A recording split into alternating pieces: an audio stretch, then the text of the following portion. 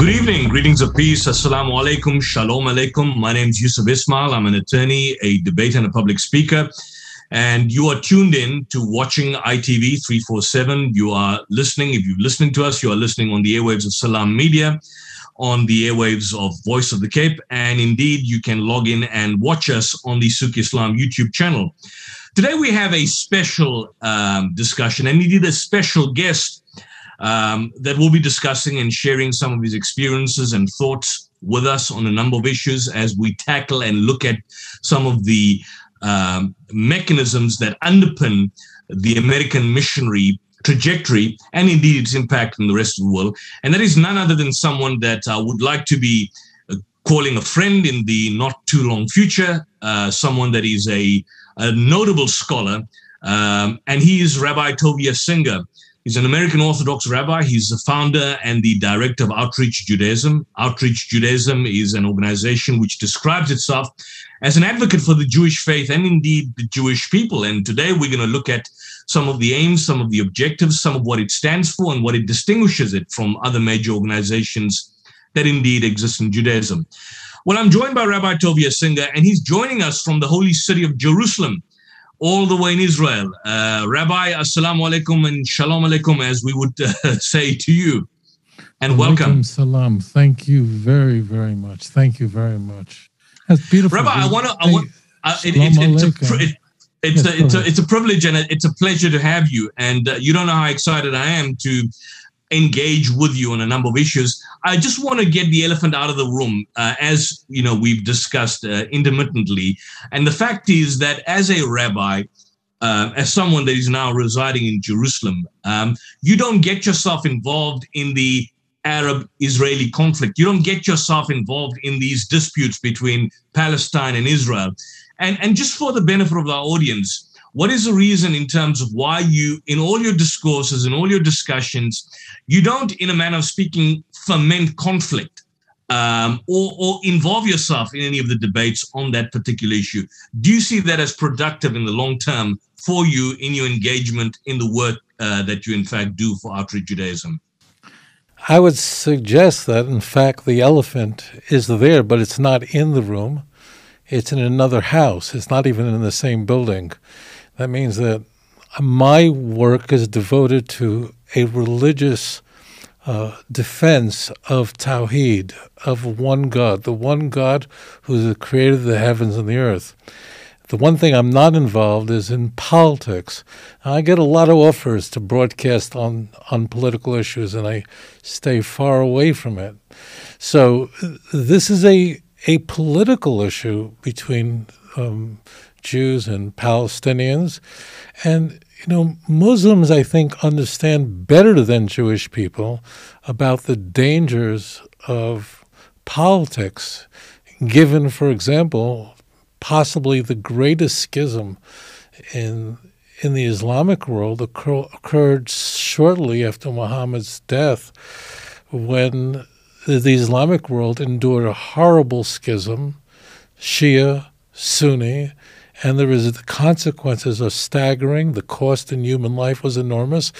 And although today there are different traditions and customs between Sunnis and Shia, and I know a lot of Sunnis who don't think highly of Shia and vice versa, it all started with politics. It started was a political issue, not a religious debate. All Shia believe in the Quran and that Muhammad is the greatest and the final prophet. Yet look what politics has done. It's the damage it's done. So it's not really an elephant in the room. However, it is true. I was rabbi of Indonesia for 5 years, and of course I'm aware that this political issue and the religious issue are conflated, and this is very, very dangerous. Mm. Well, and I think now that we've got that out of the way, I want to start off with Outreach Judaism. I've just seen online that it's managed by the Eitz Chaim Indonesia Foundation. I mean, as I understand it, you were in the United States, you then moved to Indonesia, and now you are residing in Jerusalem, in Israel.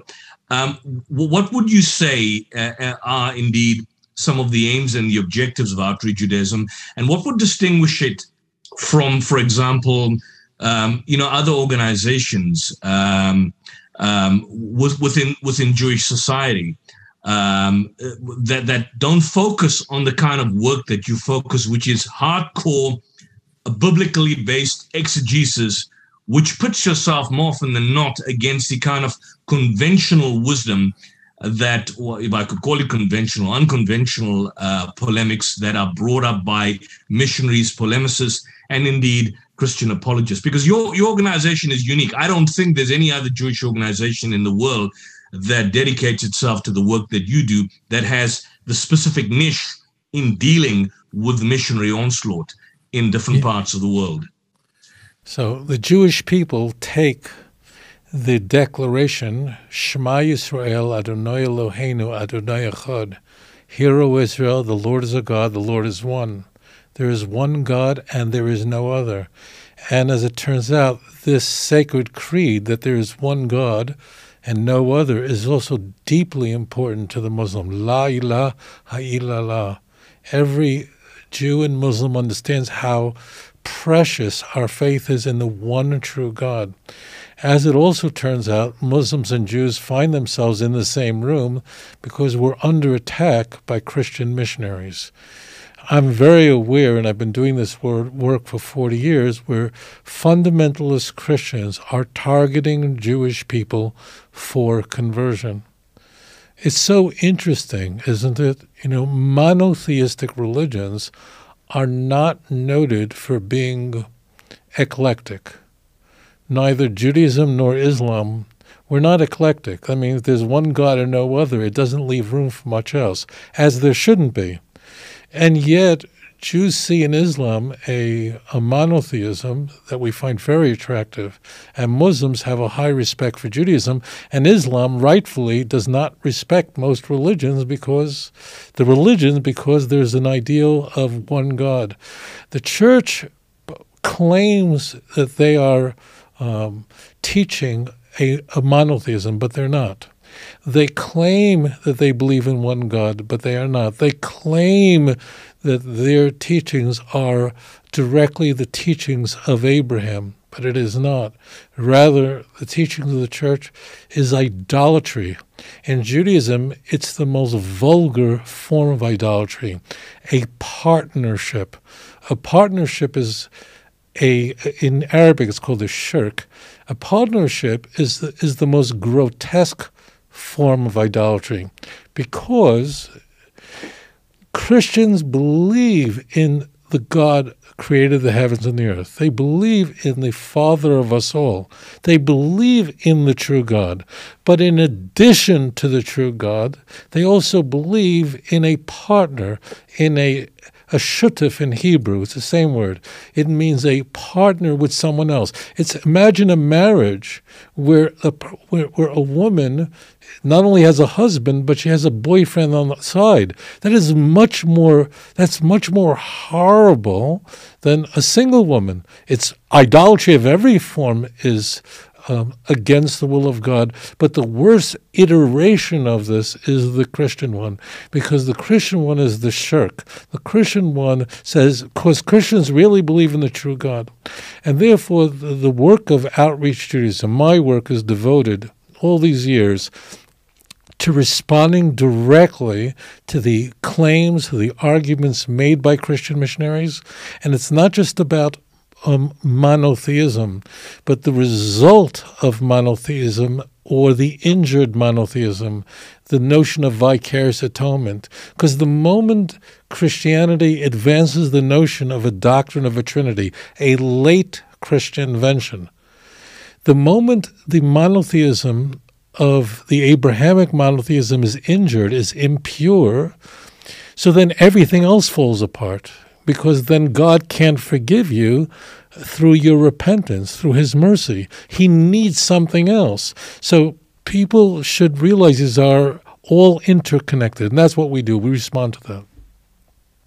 Ask you one thing. There is a thought, a trend within certain scholarly discourses, like Benjamin Sommer in his book Bodies of God, which kind of give the indication that the Jewish concept of faith was of God was henotheistic. Would that be an accurate distinction, as opposed to monotheism, henotheism, or for that matter, something which is now being lapped onto by Christian missionaries, that you had this dualistic notion of not a single deity, but just like you've got the triune concept, you've got, for example, two concepts within Judaism. Can you possibly address it? Because a lot of missionaries use that as a means to justify the Trinity from the Old Testament. Can you address these two aspects and just put it to bed once and for all? Yeah, there are two kinds of people who peddle in this foolishness. Yeah. One of them is the atheist, the person who does not believe in God, and the other is the Christian. And each of them sort of find themselves in bed together on this issue. So when the Jewish Bible says that Anochi El, and there is no other God, and there's nothing like me, Isaiah 46, verse 9, Atem Edainu Hashem, you are my witnesses, declares the Lord, my servant whom I've chosen, so you should know, believe, and understand that I am him, and besides me there was no God formed before me and none after me. I am the Lord, and besides me there's no Savior. Isaiah 43, verse 10 and 11. That is so clear. But if you're an atheist or a Christian, you have a big problem. The big problem is the following. The problem is that if you don't believe in God, you then have to believe that Judaism was at some point invented, that the Abrahamic faith had to have been invented at some point, and it was born out of a polytheistic system. You see, there are two worldviews that are going on here. The worldview that there is no God, that the world is completely materialistic, that means that the belief in the Abrahamic faith was invented at some point by people, not by God. It's a human iteration, which means it had to develop over time. And how would it develop? From an henotheism, and for you, the viewer, henotheism is a Greek word which strangely means heno, one God, but it really means a major God with minor deities. The Hebrew Bible attacks this constantly. So if you submit that there is no God, then you have to say that Judaism is an invented religion and evolved over time. Nothing could be further from the truth. And what these people who peddle in this idea have to do is exactly what Christians do to find the doctrine of the Trinity in the Christian Bible. What they have to do is scour the text to find anything that could be remotely resemble a Trinity, like the Great Commission in Matthew 28, where there's nothing there about that they're all gods or the nature between them. They have to interpolate fake verses like in 1 John 5, 7, and 8. Doesn't exist, added in very, very late. They have to play games with the text, find some text that could be construed as a point to a henotheism or a bianity, and then ignore all the obvious facts, all the plain text in the Bible. I want to share this with you. The nature of a cult, the nature of a cult always is. If you want to know how a false teaching always works this way, you have passages in Tanakh, in the Hebrew Bible. By the way, you have the same thing in the Quran, where you have very clear texts. They're very clear. It's very obvious what the author is conveying. It's very clear what's you're reading. Now, there are other texts in holy books that are not very clear. They require other texts to explain them. They're nebulous. They're in the dark. The rule of hermeneutics always is that you take the clear text and you use those clear texts as a light to interpret texts that are not clear. The sign of a cult, the way you could sniff it out, the red flag is when people are using these awkward passages that really do require tafsir, they require a commentary to put it together. They use those texts to reinterpret the clearest texts. So the atheist has to explain Judaism, which means the faith of Abraham, the faith of Noah, the faith of Adam. All of them are prophets in Judaism as well as Islam. In fact, not only that, but of course, Isaac, Jacob, you can't be a Muslim if you don't believe those individuals are among the greatest people that ever lived, the prophets of blessed memory. So the atheist has that incentive. And then the Christian has a bigger problem, because the Christian has to explain, how is there a multiple person in a Godhead? It means, how do you come up with that? So therefore, what they have to do is go, it was always there. And again, they scour the text looking for any passage that possibly could be construed to show that there's another power besides God. Like, for example, angels. An angel in Hebrew is a malach, a messenger. The messenger is not the one who sent him. So therefore, messengers, meaning angels in Tanakh, in the Hebrew Bible, are spoken of in a way that's very, very special, but they're not God. And then you say, like the agent. I'm going to come into that, Rabbi. But the question I want to ask then is that when you look at, for example, somebody like Paul, if he existed, that is, this is someone that was Jewish, purportedly Jewish, Saul of Tarsus. What would then be the psychology behind the motivation? I mean, suddenly to move from what we would conventionally describe as Orthodox Judaism to something totally diametrically opposed to what we then have in the conventional writings of Paul, which theologically is totally different and distinguishable from what is there in the Old Testament. What was the psychology moving? There must have been, I mean, we can talk of the Roman influence, we can talk of paganism, the cult of Sol Invictus and so on, but there must have been a psychology at play there. Or alternatively, is this after the event, people writing about what transpired and then superimposing it as the words of Paul or writings of Paul, when in fact these were external redactors, like the book of Hebrews traditionally attributed to Paul, but now we know it's written by somebody else. Could that have been the reason? Because I find it strange, just this sudden transition. Right. So with Paul, our task is rather easy, because the rest of the Christian Bible, the Gospels, we have no clue who wrote them. They're written anonymously. And the inscriptions given to them are from the 2nd century. They're completely anonymous. We have no idea. It surely wasn't Matthew, Mark, Luke, John. Forget that.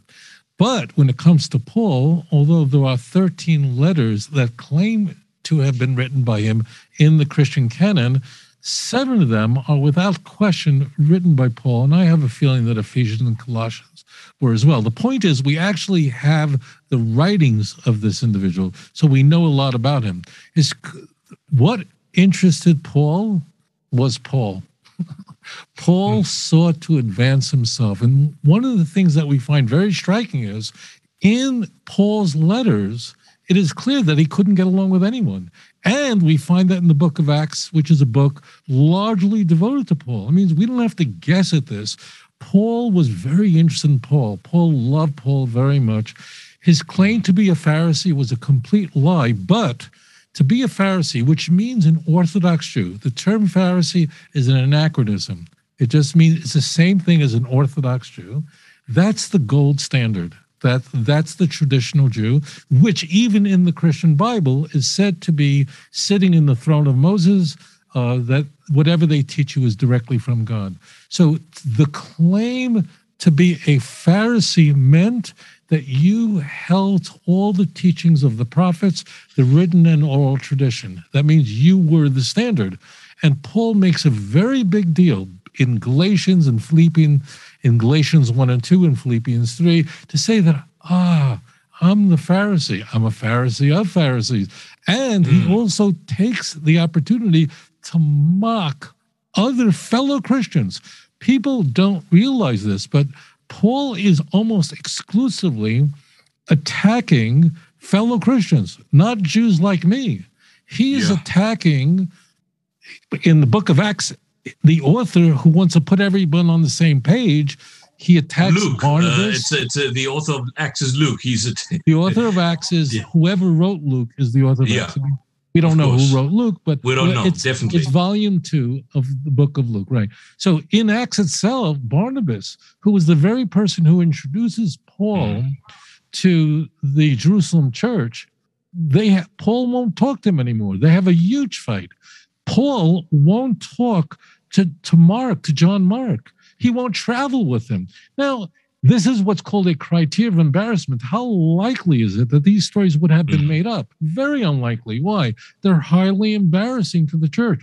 So we even have the friendliest text to Paul, Acts. The book of Acts was written for a number of reasons, but primarily is to show that Paul was the leader of the church and on the same page as the Jerusalem church. It's to raise up Paul. He's the star of the book of Acts. And Acts is confessing this. In Paul's letters, each and every one of his letters, Paul is writing to demonstrate why fellow Christians are wrong. So he can't get along with anyone. He accuses Peter in Galatians chapter 2, verse 11, in Antioch of being a complete hypocrite. He refers to the other disciples being the so-called pillars of the church and mocks them in 2 Corinthians chapter 11. So Paul is questioning the salvation of the other disciples and mocking them. Why? Because this is what drives Paul. Look, we all know people like this in our personal lives. I think we encounter people who just can't get along with other people. I think also that explains why Paul had companions that were women. Why did he travel with women a lot? He seemed to have gotten along with women. And I think part of that is because in the ancient world, it was highly unlikely that women were going to confront or challenge Paul. He would get along with them because they would be very submissive. Whereas the fellows of other Christians, he would accuse them of teaching a false gospel. This is what Paul was very much about. Paul was never a Pharisee, but like people around the world, they're familiar with the Jewish teachings today as well as the ancient world, and therefore he was aware of the Hebrew Bible. He was very Hellenistic and dualistic. Dualistic means his very dualistic. The Platonic ideas that there is a good God, but there are dark forces, and this world is associated with a darker God, one who's the material world is not a good thing. It's the kind of belief that fueled Manichaeism, which Augustine belonged to, Gnosticism, that kind of idea that this world was created by a wretched God, the God of the Jews, Marcionite. They all had the same idea. And for the viewers, know this. The way you could smell out dualism is when people call for celibacy and consider celibacy a virtue. That's all these dualistic religions considered celibacy to be a virtue. To Jews and Muslims, celibacy is disgusting. God gave us a blessing to be a partner in creation, and we can raise that high relationship to God. Celibacy to a Jew is considered stupid. Not only that, God commands men to be fruitful and to multiply. So I just want to give you, the viewer, the way to sniff it out. And in fact, Paul does state in 1 Corinthians 7, he says, look, husbands and wives, take care of each other. Then he says, look, virgins, it's best to be like me and not get married. But it's better to be married than to burn. Could you imagine that? It's better to be married than to burn? Like that's an Orthodox Jew? That's sick. It really is. It's absolutely sick. I don't want to interrupt you, but would this, I mean, to extend the argument further, would it be this kind of Hellenistic background to Paul that would have also influenced the idea of, for example, his concept of atonement? Because, I mean, the idea of atonement, the idea of a human sacrifice, the idea of an incarnation, and then, of course, that bloodletting leading to the salvation once you accept that of humanity. There's no theological precedent for that in the Old Testament. So where would that idea come from? I mean, one could make the argument that in pagan systems and ideologies, you had that you probably had the idea of somebody dying to appease the gods or being sacrificed. But in the unique sense as presented by Paul, where would that idea have come from? Particularly the concept of atonement that's manifests large in his writings. Paul invented nothing. Christianity invented nothing. They borrowed, plagiarized, and misappropriated everything. They simply took ideas that were very well known in the Persian world, very well known even among Aztecs and human sacrifice, the idea that you take virgins, sacrifice them. Why virgins? And babies. But would there be? But just quickly, Rabbi, because I don't want to interrupt you and break your thought. You mentioned the Aztecs. Back then, you're looking at the first century. I mean, that degree of contact never existed back then. I mean, unless we argue the but point. These ideas. Look, forget. Let's go to another. It doesn't make a difference where you go. The idea that the gods had to be appeased. This was the key point in the pagan world. The gods needed something. The relationship between man and God was transactional. Remember, once you don't have a pure monotheism, that means that God has needs and you have needs, and there's a transaction. If it's a pure monotheism, a pure Tawhid, so God is all powerful. There is nothing that God lacks that we, as a Jew or a Muslim, could possibly provide. Nothing. And therefore, God must be all loving because he doesn't need any of this. He's only created the world for only because of his love and his mercy. But if that monotheism is disturbed, that means there has to be a transaction. And therefore, God needs something. And who does he need? You notice that in all the religions where the innocent dies, it's always, of course, the virgin. You can go to Papua. I lived in Indonesia, served as rabbi for 5 years. I was in the island of Papua, geographically the largest island in Indonesia. It's an island that's shared by 2 countries. And to this day, you have literally cannibalism going on right now as we speak. And this is the Eucharist. The idea that you could sacrifice innocent children, babies, in order to satisfy the gods, and this way you can have the harvest that you want. Drinking the blood, eating the body in Papua of others is always ritual. That idea is that if you ate the body, drank the blood of somebody else, you then took on his powers. You were infused with these powers. And that's why, my friends, the Eucharist is not limited to the Gospels. People think it is, but it's not only found in Matthew, Mark, Luke, and John. You find it in the letters of Paul. You find it in 1 Corinthians 11. That's 1 Corinthians is no doubt from the hand of Paul. So Paul was simply taking the ideas that he was very well aware of, not just in the Levant, but far beyond, and then incorporating it. And that's what Christianity is. It's a mishmash of thoroughly pagan ideas. That's why, my friends, on the day of judgment, you don't want to be anywhere near Paul. I'll just say one other thing. The Jews can't stand Paul. We really can't stand him. In an interesting way, I've never said this on air, but in an interesting way, Muslims probably hate him even more, and as they should, smartly, wisely, because Muslims believe that Jesus was not just a prophet, but a Rasul, the highest form. And to the Muslim, Paul is so offensive, and understandably so, because he ruined that too. That means he took something special and he destroyed it.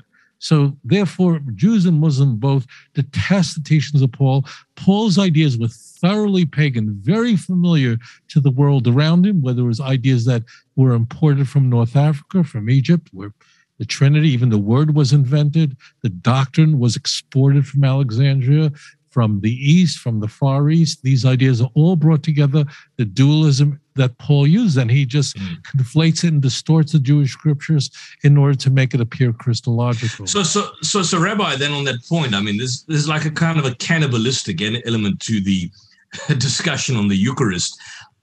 This takes me to the next issue, and I just want to wrap up that discussion before we move on. Is then the idea specifically not just any sacrifice, but the sacrifice specifically of an incarnation. Now, you'd have the idea that a missionary would put this out to you about the existing theophanies in the Old Testament, or, for example, when you had the appearance of the angel of the Lord. So there would be nothing unique in the idea of an incarnation, because this is, you can have slight manifestations in the Old Testament. This is a kind of usual canard that is thrown out before people. What would his background? What would the theological precedent be to Paul's idea of an incarnation? Because a Unitarian, like someone like Anthony Buzzard, would argue that, look, Paul was Unitarian, but the traditional Orthodox Christianity would state that he indeed postulated the idea of God coming down to earth as a man, and then, of course, dying for the sins of humanity. Where does the aspect of the incarnation emanate from? So first of all, I don't even know where to begin. So let's start here. First of all, the Christian Bible attacks the idea that Jesus was an angel. And that's found in the first chapter of Hebrews. In Hebrews chapter 1, verse 5, 6, 7, it attacks the idea that Jesus could possibly be an angel. And in fact, the notion that Jesus was the angel of the Lord, God has malachim, has many angels, was basically invented by, he didn't really invent it but he made it popular, was the 2nd century church father, Justin. Justin really advanced this. And there's a problem that church fathers had that they had to contend with, and that is, why isn't Jesus, if he is the Son of God in some way, divine, this is part of God's plan, that God would send his son and die for our sins.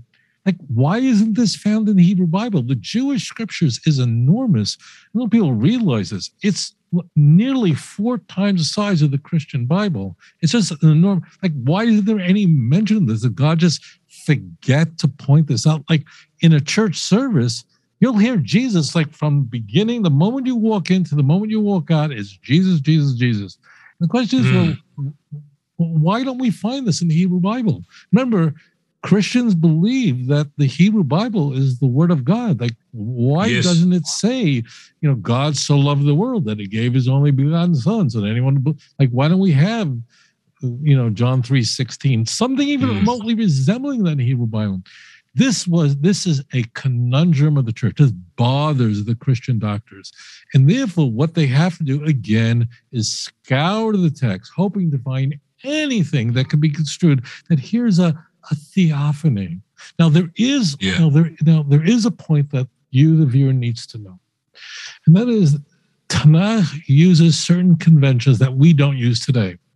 Tanakh will, for example, when somebody represents God and is speaking in the name of God, whether it is, for instance, Moses of blessed memory, in Exodus chapter 7, verse 1, he is called God. God says, I will make you a God to Pharaoh. Angels could be called God. Be very careful with this. That means we don't talk this way. Jews don't talk. Nobody talks this way.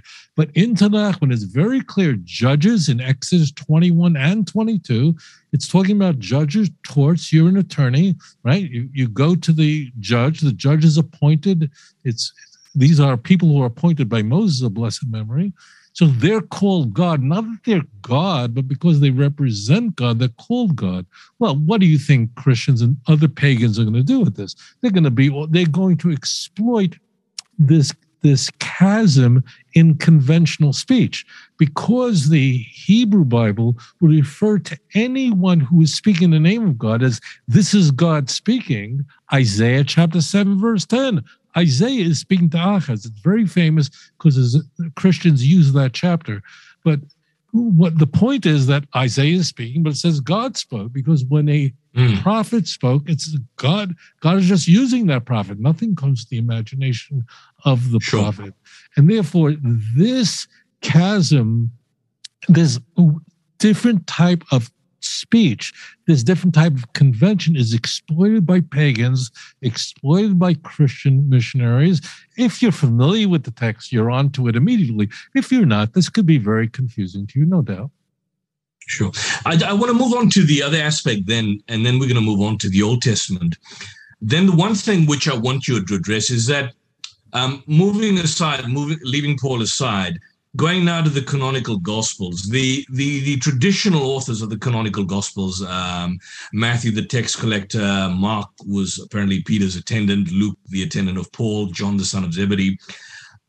It seems that at least in the 20th century, the vast majority of mainstream New Testament scholars, in fact, doubt that these are, in fact, the traditional authors. In fact, if you look at some of the complex reasons, the methodology that these scholars use to reach a lot of these well-supported conclusions about critical issues, looking at authorial traditions. I have in my library the Oxford Annotated Bible, which is a compilation of multiple scholars. And in fact, it summarizes the dominant scholarly trends for the last 150 years that essentially state that these writers never engage in historical analysis. They were not eyewitnesses. They were not contemporary accounts of Jesus' life and teachings. They were much later. However, the problem is, what I find bizarre, and maybe you could probably address this, is that if you look at the general public, the lay person, the person who goes to your Bible bookstore or your fancy, in the South African context, we've got a lot of fancy evangelical bookstores. Those individuals, they're not familiar with scholarly resources. They, for example, come across material like The Case for Christ by Lee Strobel. I believe Lee Strobel interviewed you some years back. He did. I debated William Lane Craig. Right. I saw that clip some years back. In fact, I saw it when I was debating Craig in 2010. But if you look at books like The Case for Christ, for example, and these are targeted at lay audiences, the reality of the situation is that the populist discourse is very far removed and synchronistically apart, in fact, diametrically opposed to the scholarly analysis. So you've got the traditional scholarly analysis that has totally demolished the idea of who these writers were, the authorship, the authorial traditions, and so on and so forth. It's totally demolished. And this is mainstream Christian scholarship. Yet there is a disconnect between what the populist discourse is. And in fact, of course, the missionary position tends to rely by and large on that populist material that is out there. Explain to me, how is it that disconnect still exists 150 years later, after high criticism? I mean, we're looking at 2022, and still you have this kind of idea, in your average church by your average Christian. They believe Matthew wrote Matthew, Mark wrote Mark, Luke wrote Luke, and John wrote John. Why does that disconnect exist? What's interesting is the vast majority of missionaries, both in South Africa, in Jerusalem, and New York, and London, are Protestant Christians rather than Roman Catholic. It's not that there are no Catholic or Orthodox missionaries, but the people who are really attacking Judaism and Islam are Protestants, evangelical Christians. There's a reason I'm raising this. The reason is that these Protestants claim that they don't believe in any tradition of the church. They claim a number of solas, meaning only, including sola scriptura, only what the Bible says. So the Catholic could say, look, we have a tradition that Matthew wrote Matthew, but the Protestant has a monumental problem because the person who ascribes Matthew to Matthew, Luke to the companion of Paul, John to being the disciple, to John the son of Zebedee, Mark someone who was basically a secretary for Peter. That's all Roman Catholic. That comes from Irenaeus. That means that's a Catholic belief. There's nothing in the text. So we're not like arguing that the New Testament is wrong here. There is nothing in the Christian canon that Protestants, that evangelical Christians believe in that suggests that Matthew wrote Matthew. For example, in Matthew chapter 9, verse 9, it says, as Jesus passed on from there, he saw a man called Matthew. Again, this is Matthew. Matthew is writing this, we're told. Jesus passed by and saw a man called Matthew sitting at a tax booth, and he said to him, it doesn't say he said to me, he said to him, follow me. And he arose and followed him. Hello, that means the author is not even claiming to be a Matthew. The author is not lying. Now, I believe there are authors in the Christian Bible that did lie about their identity. I don't believe the pastoral epistles were written by Paul.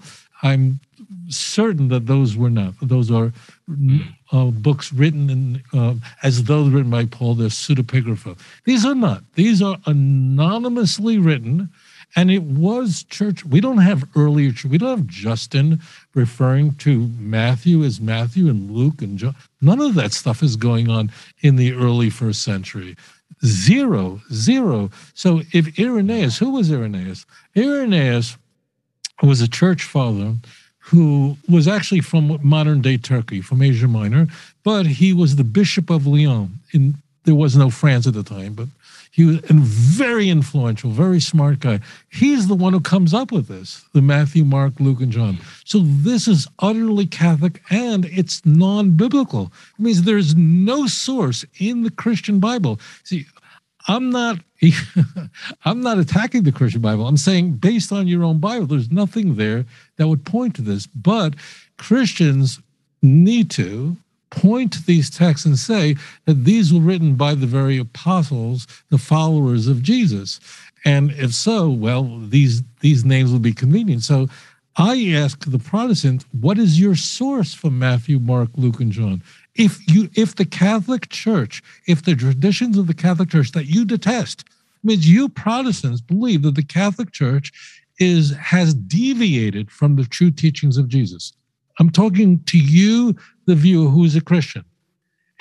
You believe that you don't believe in the Pope. You don't believe that the traditions of the Roman Catholic Church have any authority at all. In fact, you believe that the Catholic Church has deviated completely from the true teachings of Christianity, and it's sola scriptura, the Bible alone.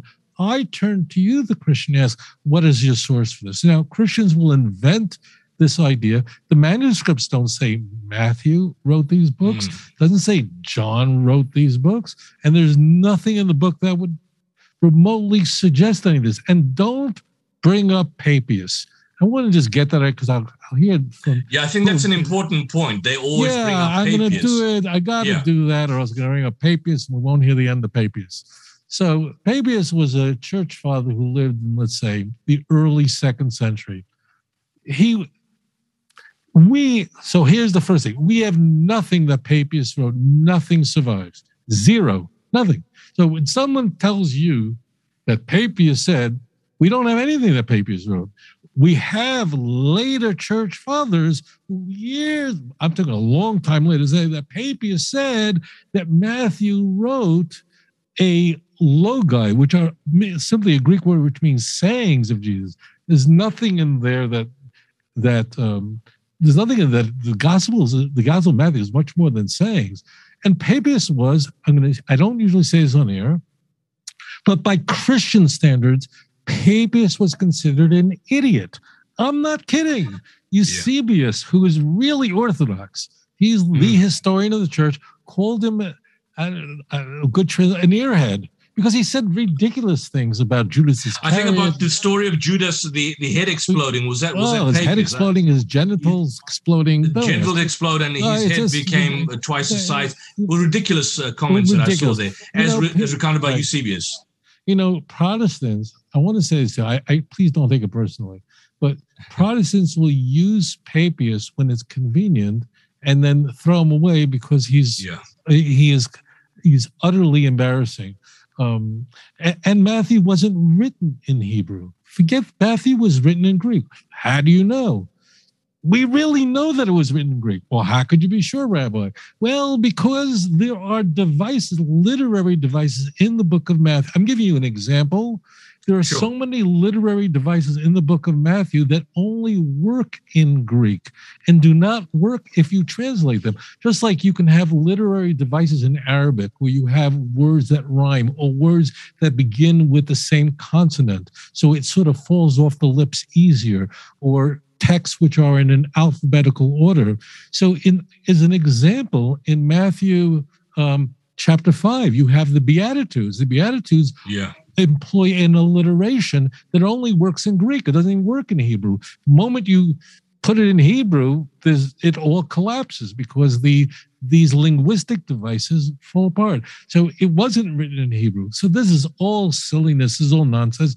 But Christians are desperate to come up with, we need an authority to show that we can trust in the Christian Bible instead of letting the text speak for itself. So in summary, then, Rabbi, would I then be correct that in the Protestant world, amongst missionaries today, and a lot of them are, in fact, apologists, a lot of them are engaged in the discourse of polemics, that they would now not necessarily hold onto the traditional count on the authorial attributions. And over and above that, even when it comes to, for example, biblical inerrancy, I mean, you've got someone like William Lane Craig, you've got Michael Licona.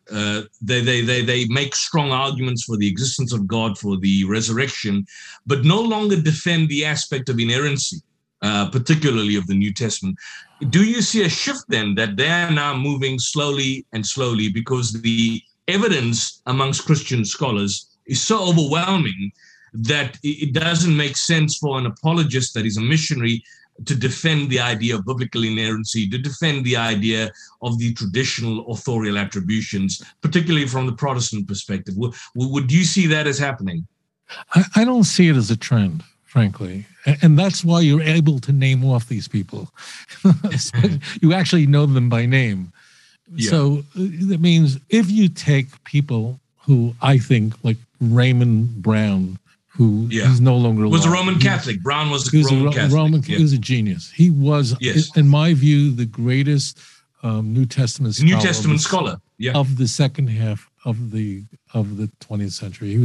He was really a genius, but he totally recognized, he didn't believe any of this stuff that Matthew wrote Matthew, Mark wrote Mark, and all that stuff he dismisses completely. But among evangelicals, the tendency is that once anything is questioned, the whole thing really does collapse. I don't know Mike personally, but I think he's trying to be honest in his saying, look, the infancy narratives that are only found in Matthew and Luke are utterly incompatible. There isn't even a bad answer to explaining them.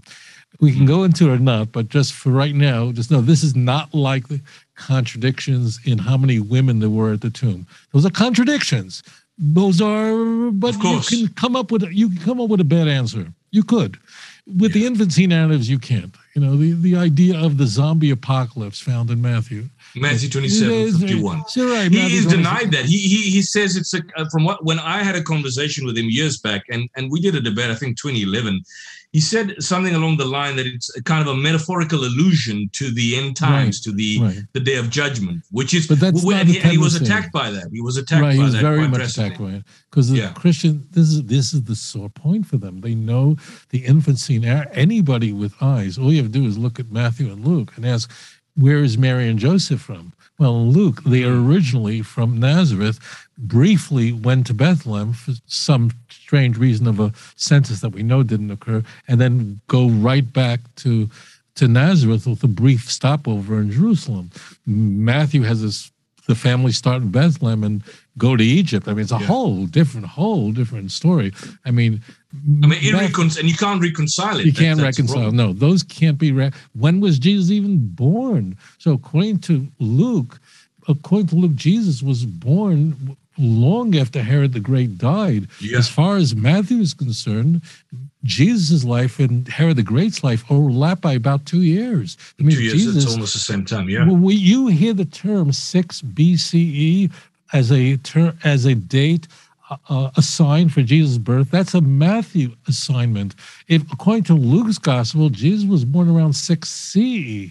So, these are the reasons are. Herod the Great dies in 4 BCE. Herod Archelaus, his son, a lunatic, takes over. Herod Archelaus gets himself in so much trouble that ultimately the governor of Syria has to step in, and Quirinus, and Herod Archelaus is removed. Matthew, this can't be resolved. They confuse. I think they confuse the timelines. They confuse the timelines. They don't know the timeline. You know, the truth is, or the authors don't know the timelines. I think the authors much later didn't know the timelines, so they couldn't make the assessment in terms of really these leaders. Here. Let me just I want to tease this out with you. So people didn't know the timelines because let's say we use the term, we're now in the year 2022. So actually that chronology was invented in the 6th century by a monk named Dionysius Exiguus. Okay. Yeah. So, all right. So that's a 6th century idea. So the dating system that we're all stuck with. But the key is that you really don't need the timeline, meaning you don't need to know days. You just need to know that Herod the Great dies and his son is made then sort of let's call him a governor over Judea. Okay, Archelaus. That's just real simple. Archelaus then is removed because of a horrible event that occurred in the year 6 on Passover, where Jews were slaughtered, and he was too crazy even for the Romans. That's saying a lot. So the governor of Syria is then called in and go, come on in and take over the show. That we know who that is, and he appears in the book of Luke, and Archelaus, you're out because you're a nut job. All right, therefore they can't be the same. So even if you don't know days, you don't need to know days. You just need to know just who was king. So the problem is that evangelical Christians know very little about their religion. Catholics know they don't know. Orthodox Christians know that they don't study the Bible. The danger is the evangelicals think they know, but they really have no idea. So then the question is, why then do the apologists today, who are in fact, they view themselves as missionary, go against the majority scholarly consensus and attempt to defend the indefensible? I mean, as you pointed out, these can't be reconciled. No, because you have no choice. You have to hang on. Yeah, but the fact that scholars, it's so in the open. I mean, they always, I've done a few debates, and all of them, they always cite these scholars, but the conclusions that they reach are totally different from the conclusions that the scholars reach. For example, they would cite Bruce Metzger to prove the multiplicity of New Testament manuscripts, but they attempt to make a different.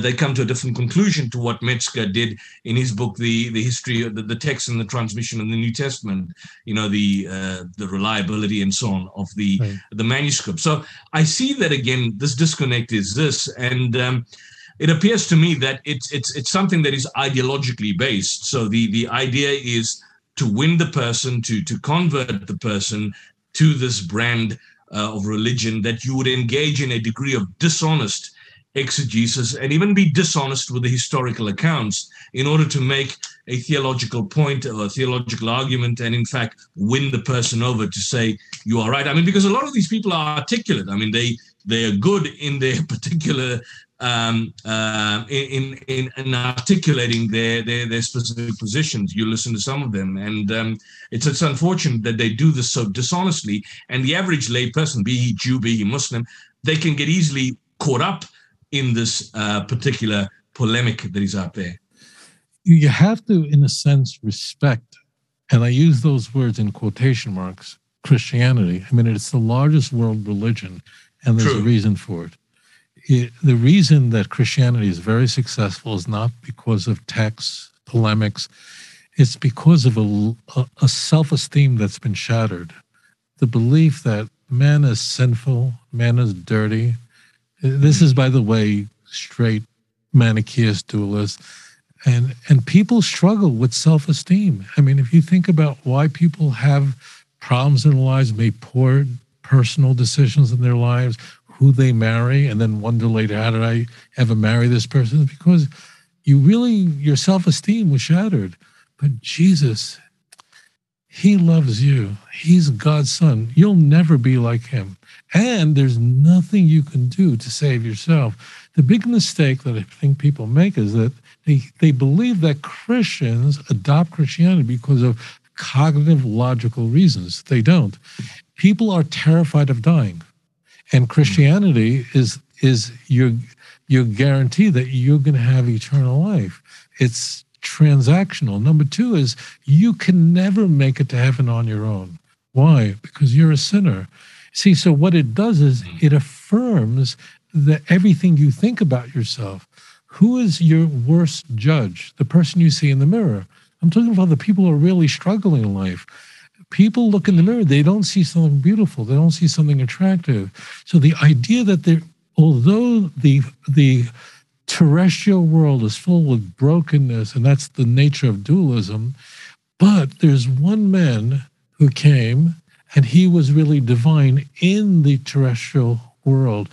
And he died for you. He did for you what you could never do for yourself. This is really what drives Christians, not the infancy narrative, not the passion narratives. If people don't know what I'm saying now, you won't be able to talk to a Christian.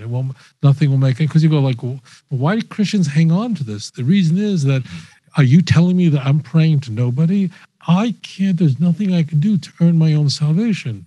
Conversely, in Judaism, no Jew would ever say the words, I'm sure I'm going to heaven. We don't talk that way. We do know that God is full of mercy.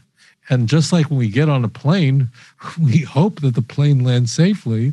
We know that God is merciful, that he is the true lover. He's a Rahman, same word for God in Hebrew. Same in Arabic, yeah. And Arabic, the same exact word. That he is all mercy. That's his nature, is mercy and loving.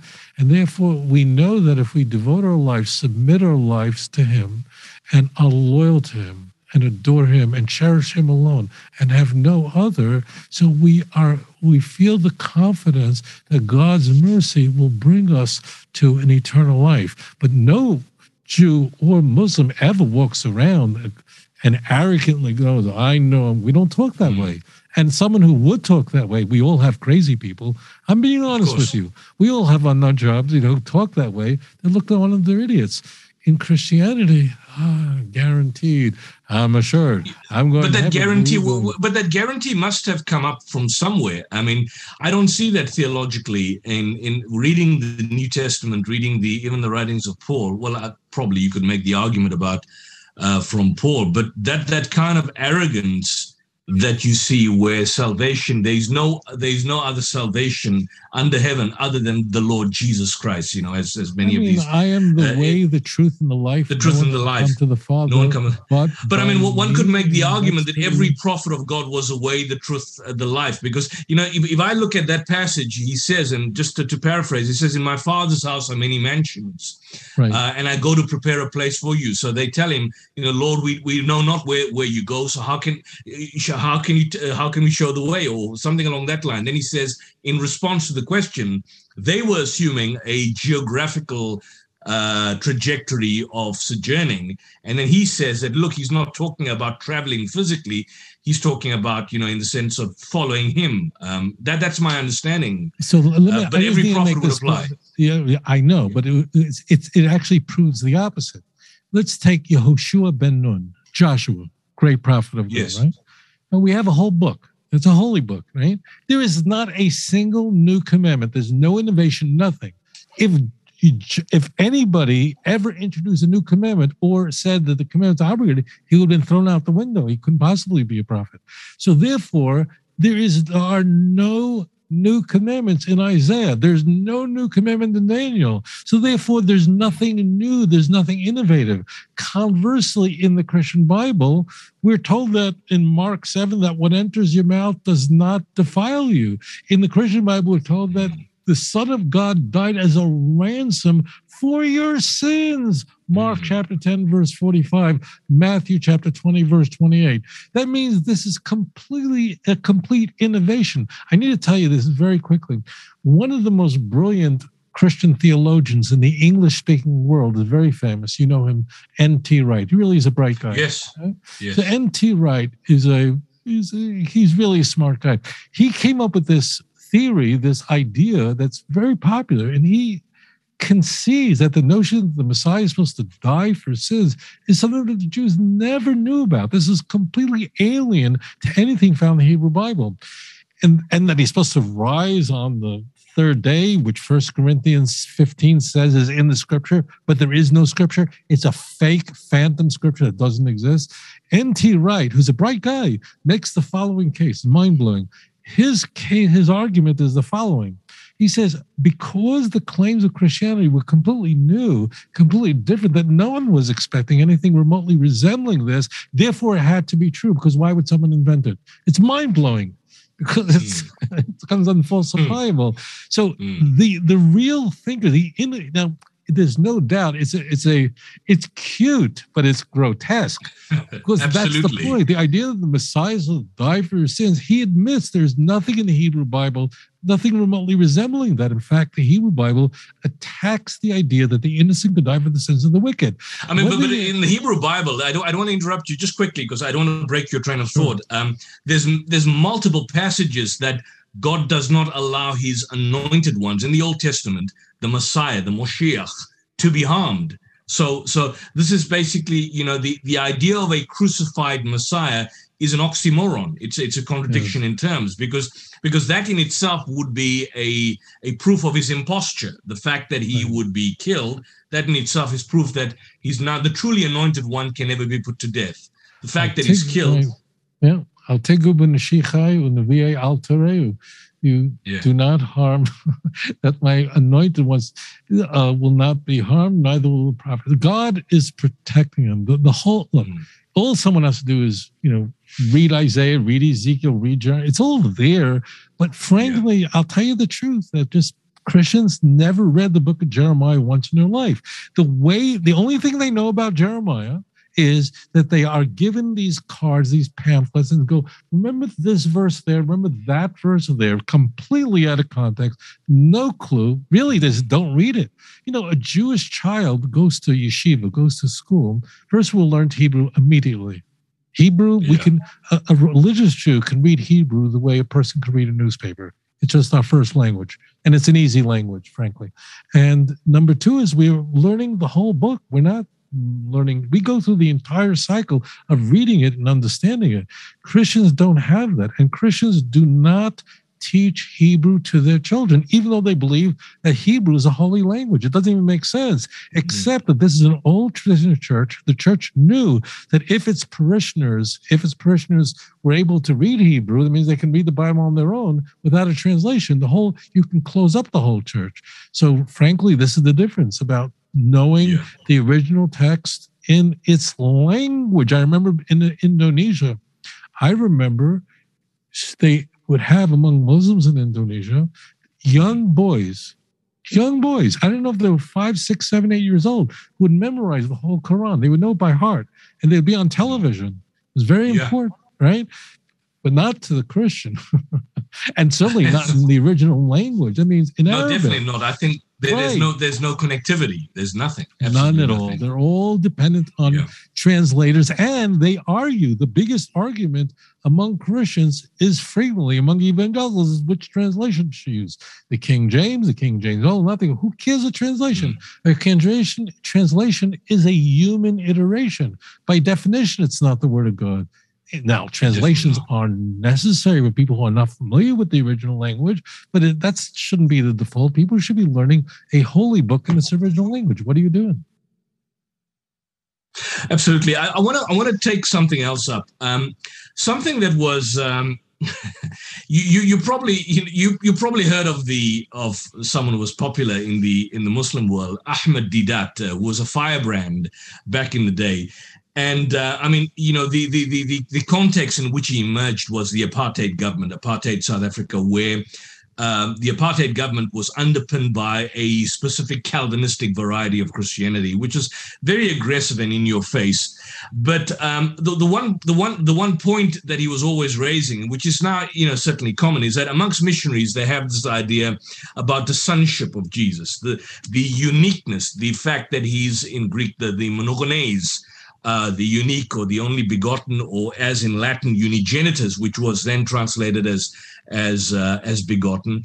I want you to explain, at least deconstruct this. When we talk about, for example, the Son of God, or the idea of Son of God within the Bible, within Jewish tradition itself, would I be correct? Because his argument was that, in response to the Christian idea of the uniqueness of the sonship of Christ, he would say, well, look, God has got sons by the tons in the Bible. But the point being made is that he was making the argument that the Son of God is someone who is a servant of God, someone who's a prophet of God, someone who is appointed to that position. And it's a unique designation for an individual that is there for a particular prophetic message that he was going to impart to society.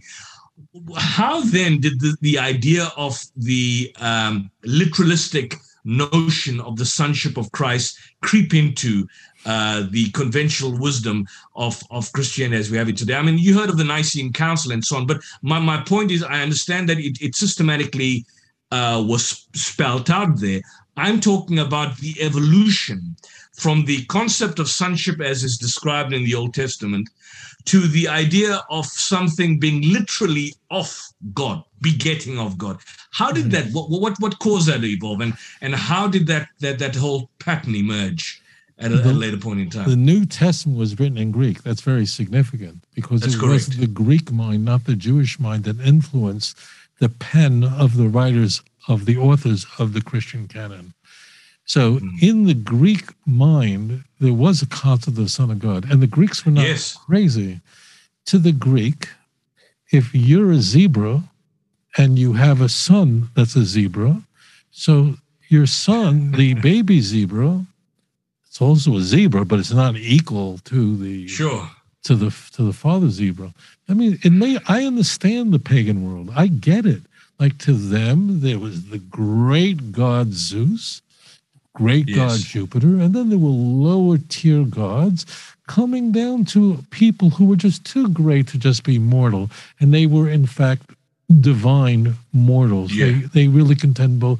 This is really a Platonic idea that people have a spark of divine, but the body is wretched. But there are certain people who are just literally like Hercules, like Pythagoras. These were literally Romulus, the founder of Rome, and so on. So in the Greek mind, a son of God meant that you were literally divine. You were not equal to Zeus. And no one prayed to Zeus in the ancient world. There were state celebrations where people participated in a bring offerings to the great god Zeus, but Zeus was too busy running the planets and making ladies pregnant. He had no time for your problem that your wife can't get pregnant, you can't make a living. So that was the Greek idea of a son of God. A son of God in the Greek world meant that you were literally a divine being. In Tanakh, in the Hebrew Bible, we are all created in the image of God. We are all created from the clay of the earth and the divine spirit that God infused inside of us. And when we live up to that standard and we then carry out the will of God, we're called the Son of God. Bonim atem l'Hashem Elokechem, Deuteronomy chapter 14, verse 1.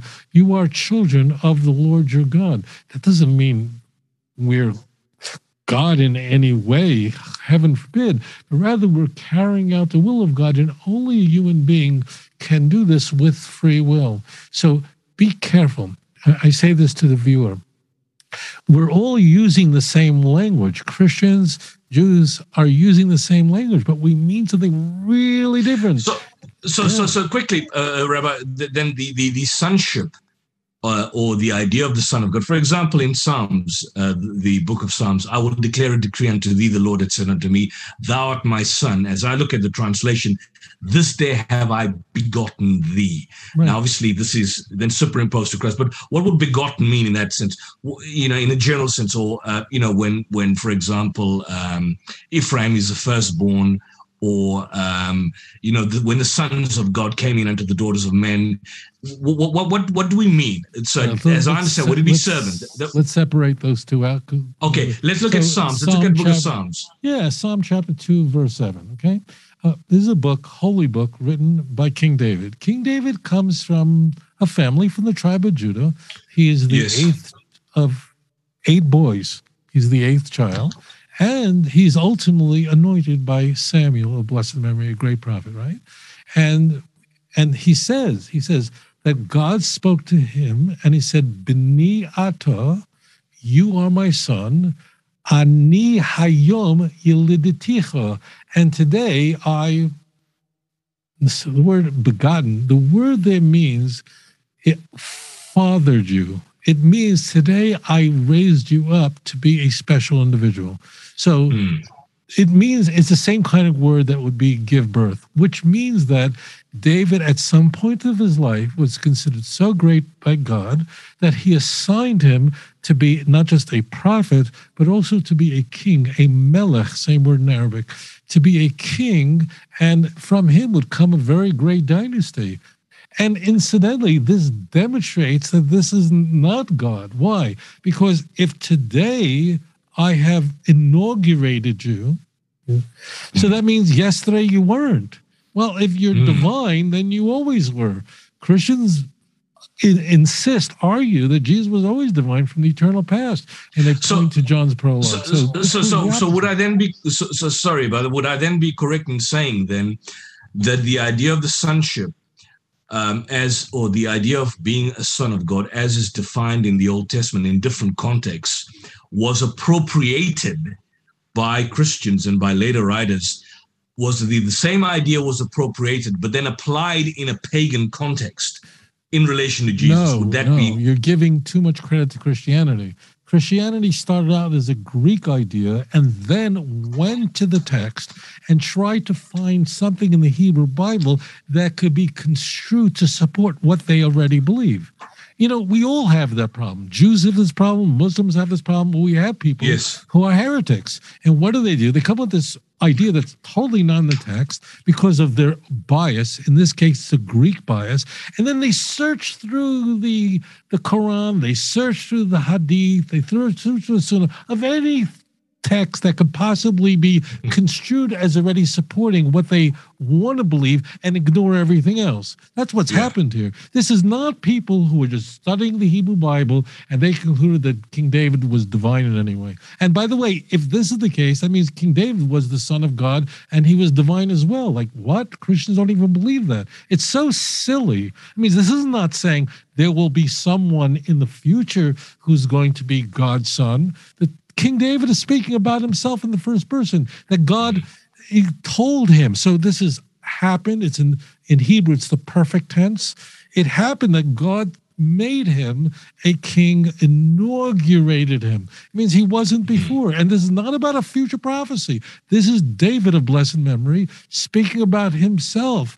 And that's what the whole chapter is. So no, Christians did not they did not misapprehend the Hebrew Bible. They weren't studying and just misunderstood the text. No, they already a priori believed in all these pagan ideas, these Greek ideas. So it's a separate pagan ideology, not a misappropriation or misapprehension. Pagan ideology introduced. And they criminally, I can't even say this about other religions, with criminal intent, changed the Jewish Bible in order to make it appear Christological. In fact, the same chapter in verse 12, it says there, arm yourself with purity, and they mistranslate it in verse 12 as kiss the Son. They literally rape the text. You know, I lived in the... Well, I want to go to that. That was my next point, where they make these passages, they make all these passages Christological, or to kind of justify a Christian position. Now, I've got here before me, this is a very old edition, the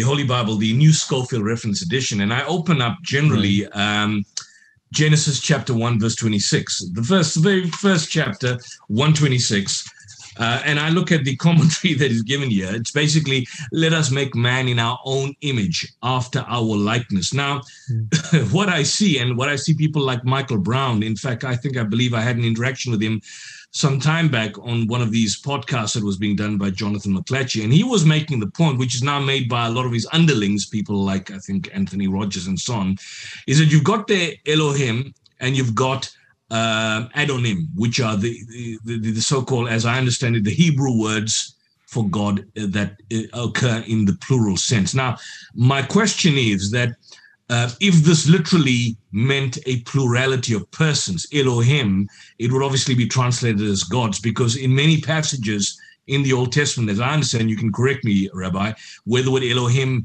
is used in a general sense, it can be translated as gods. But the Jews being familiar with the idiom of their language, would I be correct that this is in fact indication of a plurality it's not a plurality of persons within the one God, but the kind of royal plural. That would be my understanding. Would that be the plural? Let me plural straighten this all majesty? out. Let me make this really, really easy. First of all, in Arabic, you have the exact same thing.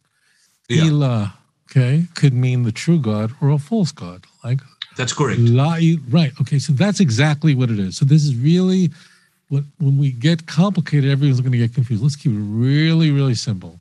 You can have ilah, an Arabic word, which could be about the true God or it could be about a false God, right? Allah is only the true God. Now, in Islamic tradition, there are not one, but many, many names for God. Why are there nearly 100 names for God? It's the same thing in Judaism. Like we say Shalom. Shalom is the name of God. Salam is one of the names of God. Rahman, names of God. What is this? Why does God have all these names? So in truth, it's not that God, like my name is Tovia, this person's name is I don't know, Tracy or Harvey.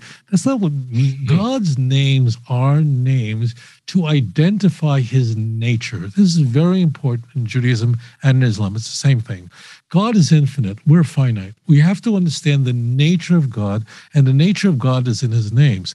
Now, Elohim cannot convey that there are many gods only because, or a multiple plurality, because Moses, as an example, in Exodus 7:1, after Moses said to God that I can't speak, I'm an oral sifasayim, I have a speech impediment. Moses, when he was a baby, put fiery coal in his mouth because it was another event. Whatever, he had a speech impediment. And God says, I will make to you an Elohim. Does that mean that there were multiple Moseses? This is silly. Let's talk about this word Elohim, okay? Because it's the same word that Jews and Muslims use to identify the true God. Let's talk about what does that word mean? In fact, it's not just Judaism and Islam, but in fact, in the entire Semitic world, Al means God. In Baal, the false god, all these names have that word Al in it. So what does it mean? Al means God's power. That's what it means. Al is God's power. There are many other names for God, but there's a reason why in Genesis chapter 1, only the word Elohim is used for God and no other name. There are many names for God in the Hebrew Bible, but only Elohim is used in that chapter. Why? Because God is the creator of all things. Let's think about this for a moment. The pagan world, understandably, experienced an earthquake. They saw lightnings. They experienced volcanoes. Right? And they didn't understand it. They saw people die all around them. People just died of their teeth, childbirth. And then they saw other people who were very successful. They saw the people perished in the sea. And they thought there were many different powers in the world. Certainly, ice, water, sun, these things were not compatible with each other. So they saw all the powers in the world as, in fact, completely distinct authorities and agencies. And I understand why. They were completely logical and rational. What possibly can the sun have in common with the oceans? What the prophets of blessed memory are always saying is that really all these powers, that's why Elohim, are really from one source only. It really only comes from one source. And although it seems to you that there are competing forces here, they're not competing forces. So Elohim really, it's not like a term of majesty. I know people say that, but that's not what's going on here. But rather it's saying that word is conveying that all the powers are from one source. Echad, they're really all from the God, the true creator of the heavens and the earth. And don't be fooled, don't be misled by what appears to you to be things that are conflicting. They didn't know what tectonic plates. So when the verse says, because I don't want to sound insulting, but the simpleton missionary, the simpleton will come up to the individual, a layperson, and say, well, look, here's proof, here's evidence of the Trinity. What's the evidence? Let us make man in our image. Now, I've always traditionally understood that, and tell me if I'm wrong, that the us, our, is essentially the plural of majesty. I don't think so. But I think you disagree. I think you disagree on that point. No, it's really much more plain than that. Let's think about this. I call the viewers, just listen for a moment. It's really very simple. Because in the text tells us that unlike any other creation, man is binary, which means that we are physical. We're made of the clay of the earth, right? But then God blew his breath, the divine nature was put into man. So man is both physical. When we see our dog or cat, our pets, we understand them. They want to be safe. They want to eat. They want to have babies. We get all that stuff. But man alone could believe in God. No other animal ever believed in God. So man is made up both of the material and he's made up of the spiritual. He's both. And therefore we have free will. Your dog is never going to go to heaven. Please don't be offended, all you viewers. Dogs don't have a soul. Love them. You can learn from their obedience, but they don't have a. So God really does call two things in our eyes. This is in Genesis 2. He literally calls the clay of the earth and the spirituality, the breath, together into one, and let us make man, because man is both. And therefore, man has free will. He could choose good or he can choose evil. And it's interesting, this term, let us, is only used 3 times in Tanakh, and it's right here. That means what we do is we can look in the same neighborhood of passages and we'll find that the us comes up again very soon. So we know that God is speaking to the angels in Genesis 1:26, because after Adam eats from the tree of knowledge of good and evil, he then cannot go into the Garden of Eden, and God calls upon fiery angels to prevent man. And it says, God says in Genesis 3:22, let us prevent man from becoming like one of us. That means eating from the tree of life and being eternal, which then became a problem. The third time, so there's man, the us is there speaking to an angel. It's in the text, and God is saying us. And you can see it explicitly. You don't need Tobias Singer for this.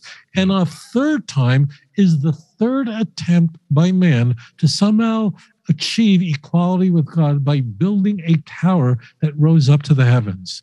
And there, so go ahead, Rabbi. Sorry to interrupt you. No. I just so because this is like GPS. We're going to triangulate this. In Genesis 11, verse 7, the same thing. God says to the angels, let us go down and confound man, so that he speaks different languages, to stop him from his effort to try to be divine, to try to achieve equality. And that's, so what you do is it's a GPS. We have 3 passages. That's it. And they're all in the same place in the Bible. They're in the creation process, the earliest moments, the formidable moments of mankind, where man can never step over that line to try to be divine. Yes, every man has a divine spirit, but he is not equal to God. And that's why God summons the angels, the breath, the very same, because angels are only spiritual. The physical is just a facade, and man is both. He's both physical and spiritual. Same thing in Genesis 3:22, same thing in Genesis 11:7. All of them, God is addressing angels. I've never heard that the way you've explained it before, and it's fascinating to me. And certainly it refutes the idea of the Trinity. But could I just add this? Just for one permission, forgive me. You go ahead. Go ahead. These texts don't even purport to prove the Trinity. That means that what prevents you from coming up with 5 gods or 50 gods? True. It means there's nothing about let us make man that restricts it to 3. So, and people say, but we only know 3. Well, maybe it'll be a new revelation, a progressive revelation. Next week, there's going to be a 4th person in the Godhead. I know nothing about it. It's a progressive revelation. You see how foolish this is? Yes, absolutely foolish. These are the weakest I don't want to beat a dying horse on the issue of the royal plural or the plural of majesty, but I don't know Hebrew, so I'm speaking just purely from the perspective of translation. But what I have seen, somebody I think like Anthony Buzzard, who's a Unitarian, he's made the argument that in explaining, for example, Genesis 1:26, let us make man in our own image, he juxtaposes it with the book of Ezra. You're obviously familiar that in the book of Ezra, there's a situation where the individuals from, I think, the Euphrates, they send a letter to Artaxerxes. And in the letter, in the reply, the king says something along the line that, greetings to you. The letter you sent to us has been read and translated. Now, although the people wrote to the king himself, he's using the word us, in the plural sense. Now, the point being made is that you've got a lot of these Unitarians that make the argument that similarly in the way that the us and the our is used in other passages in the Old Testament, particularly when kings and rulers use them, similarly, the Hebrew is almost identical. And so the argument can be made that as, for example, Xerxes makes the claim of the us in the royal plural, the same can be said for God. Would that be a wrong argument? I can't say it's wrong. And there is an idea that God sort of consulted the heavenly body, but I always like to go with the most plain, simple explanation. It's just one verse, and it's in context. I don't have to go to Ezra. I love Anthony. I know Anthony for 30 years. So, so he's a dear friend. Let me just stay on this. The one text, Genesis 2:7, and God formed man from the clay from the dust of the ground, right? Vayipach ba'apav nishmas chayim, and he breathed, whatever that means, he breathed into his nose the neshama, the soul of life. Vayhi Adam, and Adam, that word Adam, what does that word mean? It's Adama. It means clay, but Adam lenefesh chaya means the answer. Instead of going to Ezra, it's like right there in the creation record that Adam is binary. He is both clay and soul, which other animals are. Birds don't have a soul. Dogs don't have a soul. So therefore, it really is in us. And is it true that idol worshippers throughout history didn't start with Christianity? We have a record that's going all the way back that pagans seized these amorphic texts. And this really takes us back to where our conversation began. So people who are heretics, I'm using strong words because I might as well be clear. All heretics do this. They scour texts trying to find something that they already believe, and they take ambiguous passages, which is true. You do need Genesis 2, verse 7 to help you understand Genesis 1:26. Yeah. It's true. So, and exploit it. And if you know Genesis 3:22 and Genesis 11:7, it slams the book on the issue. So man has those two qualities. And what are we doing as humans? We are struggling between our desire to serve ourselves, the clay in us, the earth, the dog in us. When we say that you're behaving like an animal, it's not a compliment, right? What are we saying when we say that someone's behaving like an animal? We're saying that you're only acting like the clay that other animals were created out of, the earth. And you're not behaving like someone who has a soul inside of you. That's what behaving like an animal means. You're behaving like someone who's not aware that there's a God. So if only man, has the awareness of God in him, we only have free will. Other animals don't. And we're torn. And our job as those who love the true God that Abraham preached therefore, we are called upon to serve and submit, be loyal to, adore, and love only the true God and forsake the physical element and instead submit to God. If there was no free will, if we didn't have the animal in us, that other part of us, there'd be no possibility for free will, and virtue would be impossible. It's amazing. I want to move on because time is running out. I want to focus on some of the other core issues. You did allude to the aspect of the angel of the Lord, and I think just to flesh this out, a lot of the Trinitarians, Christians obviously believe that in the Old Testament, the angel of the Lord is Jesus Christ as he appears before he's supposedly incarnated as a human. Now, obviously, this point is disputed by many with good reason, but the point being made is that, the entire doctrine in itself is built from assumption. Now, the point being made is that it appears to be awkward for Trinitarians to believe that Jesus is co-equal and co-eternal with God from the beginning of time, and yet he never appears in the Old Testament. Now, obviously, the fact that Jesus plays a very important, position as the head of the church, the Catholic Church, and in Protestantism, the point being made is, I think, this is the argument that it's not possible that he could not have been around throughout the entire Old Testament times and not getting involved. So the Trinitarian answer to that question is that it has to place Jesus in the Old Testament by assumption, and that is that he must be the angel of the Lord. Now, my question to you, Rabbi, if someone makes this argument, what would be the best refutation of this nonsensical idea that is made by, which is extremely common, yes. So this argument, as I said, was made by was really coined by Justin. It's not in the Christian Bible. The Christian Bible attacks it in Hebrews chapter 1. That's the whole point of Hebrews chapter 1, that the angels that are found in the Bible are below Jesus. I mean, Hebrews, that's the whole point of it. But if you want to, we could say, okay. Wasn't that a theophany? The angel of the Lord is a kind of a theophany, as opposed to... that's just a fancy word. But the angel of the Lord, let's make it really easy. So actually, the Torah says in Exodus chapter 23, verse 20, let's just take a look at the most famous angel of the Lord. God says, I send an angel before you, right? And it says in verse 21, 23, verse 21, what does the passage say? And you must follow whatever he instructs you to do. Why? He shabami panov, be careful of his face, of his presence, ushma b'koile, and listen to his voice. This is verse 21 of chapter 23 of Exodus. Va'al tamer ba, and do not rebel against him. Why? Listen to this. Ki lo yisa lifshechem ki shmi b'kirbai, because he cannot forgive you for your sins, because my name is in him. That means he's only a messenger. You got that? The text. Yeah. So I could say to you, I'll grant it all.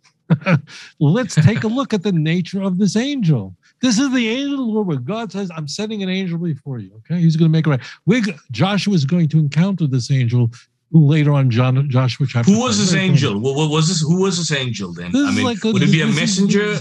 Yes, a messenger. This is an angel, just what it sounds like. It's a spiritual messenger that is. Now we can have a conversation. Why are they messengers? Like, why does God need angels? Like, he couldn't do it himself. It wouldn't be Gabriel. I mean, or somebody. No, it would be Michael. But the key is I want to stay with what it says in the text. The text in Exodus chapter 3, verse 21 tells us about the angel. I didn't write it. Rabbi Tovia Singer didn't write it. It's in the Torah. Please look it up for yourself. It says that the nature of this angel is he must do everything I tell him to do. He don't rebel against him. Why? Because he can't forgive your sins. He can't. He's an angel. God can forgive sin, but angels can't. Hello, the Christian Bible is all saying that Jesus says, I forgive your sins. Your sins are forgiven.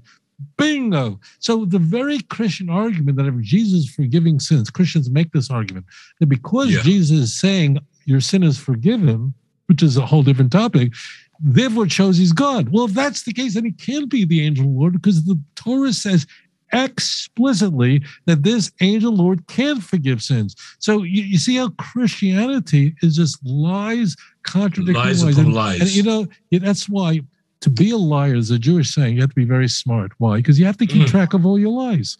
If you're telling the truth, no, this is an old Jewish saying that a liar has to be very smart if he's successful. Why? Because you've got to keep track of every lie. If you tell the truth and you live a lawful life and you don't fake things, you don't change your driver's license, your passport, you don't engage in crime, you don't have to be smart. A simple person who lives their life, lawfully. But a person who's a liar has to be a genius, because he has to keep track of all his lies. And what happens if you don't keep track of all your lies? This is how criminals get in trouble, because one thing contradicts the other, and they can't keep track of all of it. But that's what Christianity is. That's what it is. Lie that can keep track of all the lies. It's one filthy. I'm sorry to use these words if you're a Christian. I don't mean to offend you. It's the filthiest lie. And you, the Christian, you're created in the image of God. You have a soul inside of you. I call upon you to repent of this. That in fact, what Christianity is doing is it can't keep track of its lies. It just makes it up all over the place. And Christians are just not familiar with the text. Well, but what about the fact that and I'm going to move on after this, but where they point passages where the angel of the Lord, and I don't have them on me right now, is used interchangeably for God.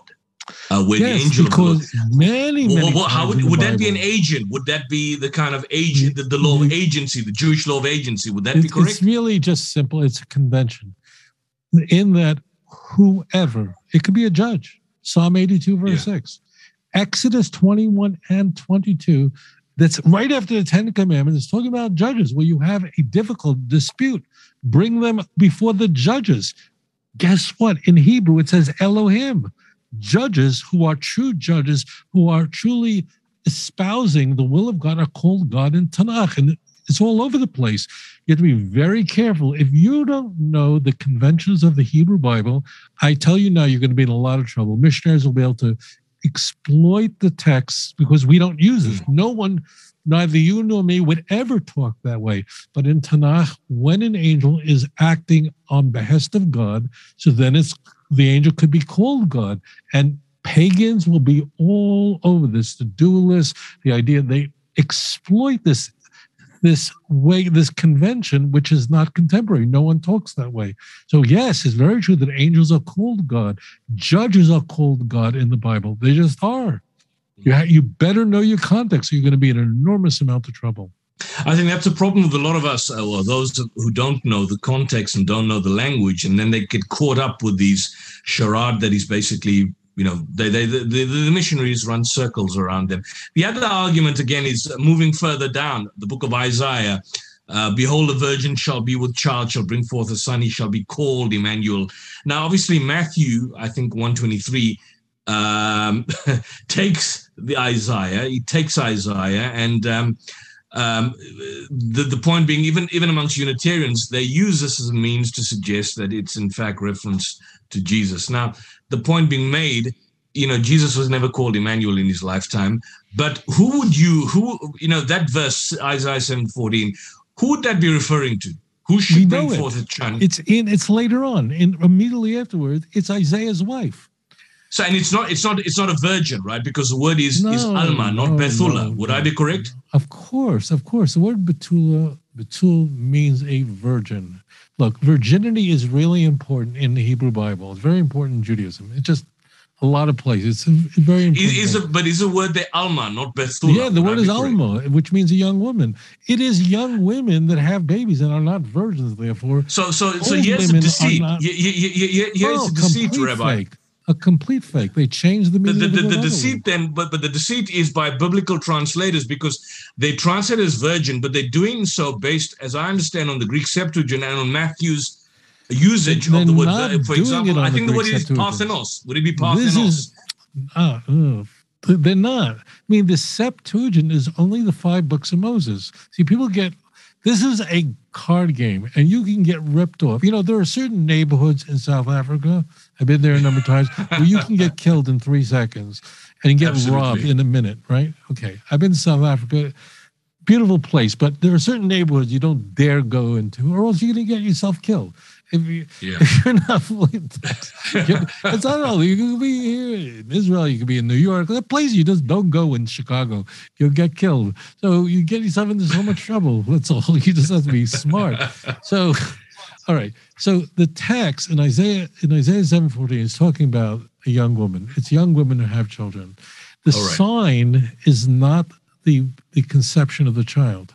The sign is, in fact, the child's maturity. The next verse, butter and honey shall eat when he knows to reject bad, when he knows to reject evil and choose good. For before the child knows to reject bad and choose good, these 2 kings will be utterly destroyed. What's the context? It's a civil war that's going on 2,700 years ago during the Assyrian Empire, where Damascus, which means Syria, allied itself with the northern kingdom of Israel, attacked the southern kingdom, and Isaiah was promising Ahaz that there's going to be a child that's going to be born, and before the child matures, these 2 kings will be the siege will be over, will have been ended. What does this have to do with Jesus? This is all ridiculous. Talk about a young woman. And how does Isaiah chapter 8 begin? It's Isaiah takes a wife, a woman, who is a prophetess herself. She is also a prophet. And they have a baby. And Isaiah is then, whereas the mother is told to name Emmanuel, the Hebrew is in the feminine, V'karat shemo Emmanuel, and she will call his name Emmanuel. Isaiah is told to call the son Mashar Shalal Hashbaz, which means quicken, loot, hasten the booty. And when will this happen? Before the child can either say daddy and mommy, these 2 kings, Damascus and the northern kingdom, will be utterly destroyed. It's right there in the plain text. Now, this is very sinister. the original Septuagint, this is what no one gets. The original Septuagint is only the 5 books of Moses. A Greek translation that was done by 72 learned people, and it's from the ancient world, about 256 BCE, more than 2,200 years ago. Okay, 72 learned Jews translated the 5 books of Moses for the famous library in Alexandria. And that was called Septuagint. This is attested to everywhere. It's all over the place. We have a letter Aristides, Josephus, Talmud. It's very famous. Right? What subsequently occurred was people went ahead and started creating translations of the text of not just the 5 books of Moses, but of other books. Mm-hmm. Now, what happened is the church then is staring down a huge problem. And the problem they had was that there's crimes all over the New Testament. New Testament is a crime scene.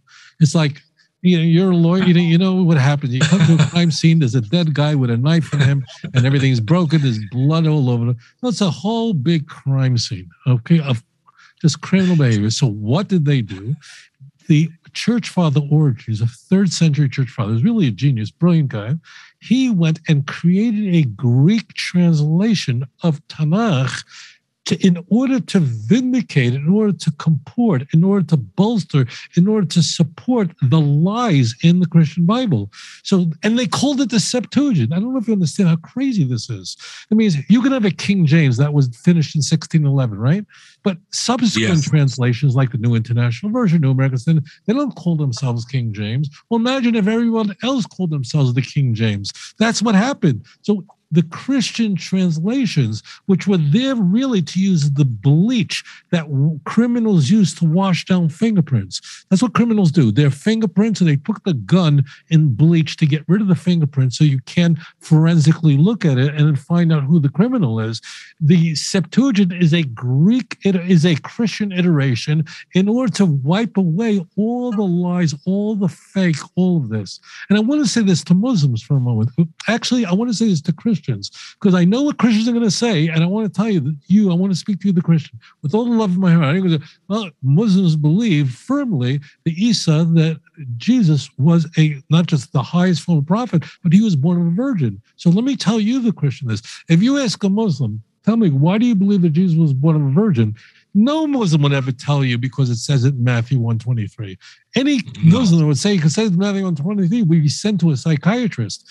Muslims are onto this.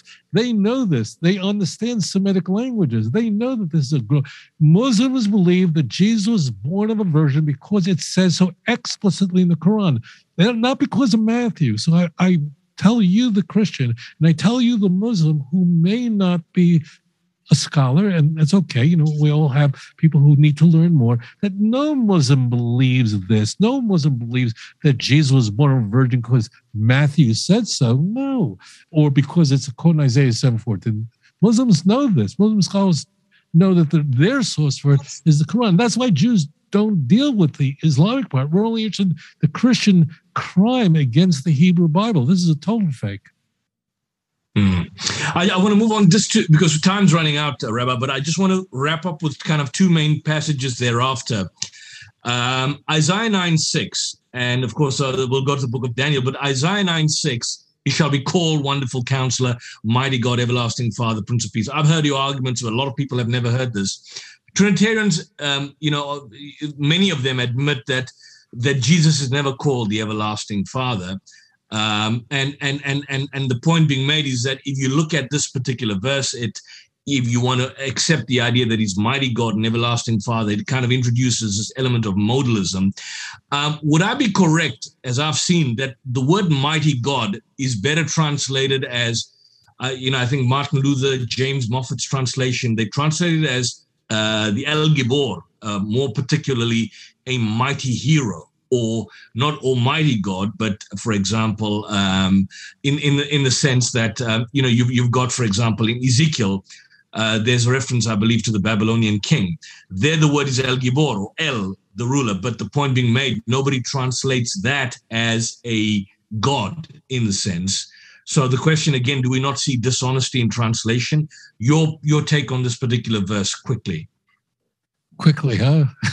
Well, I mean, we want to wrap up, but I mean, the point is we want to deal with the core issues. Sure. The whole thing. So I don't want to put Jennifer. Look, you need to know this. You, the viewer, need to understand this whole thing is such a fake, such a fraud, that the New Testament never even thought of this. That means if, in fact, Isaiah 9, verse 6 is talking about Jesus and it's telling us that he'll be divine, are you saying Matthew, Mark, Luke, John, Paul, whoever wrote the epistles of John, Peter, no one thought about this. I mean, this was a later fake crime. This is 2nd century. It's not even quoted in the Christian Bible because they weren't dumb enough to come up with this one. This is a later iteration. Okay, so that should give you a hint. 2, what the church did was, this is talking about Chizkiyahu HaMelech, King Hezekiah, really a great Davidic king, a great-great-grandson of King David. That's the context. The context is that Jerusalem is surrounded by the Assyrian Empire, and the Assyrian Empire has destroyed 185,000 soldiers are killed. Now, Hezekiah, Chizkiyahu in Hebrew, you know what his name means? Chizkiyahu means the mighty God. The mighty God. Look it up for yourself. Now, this is called a theophoric method.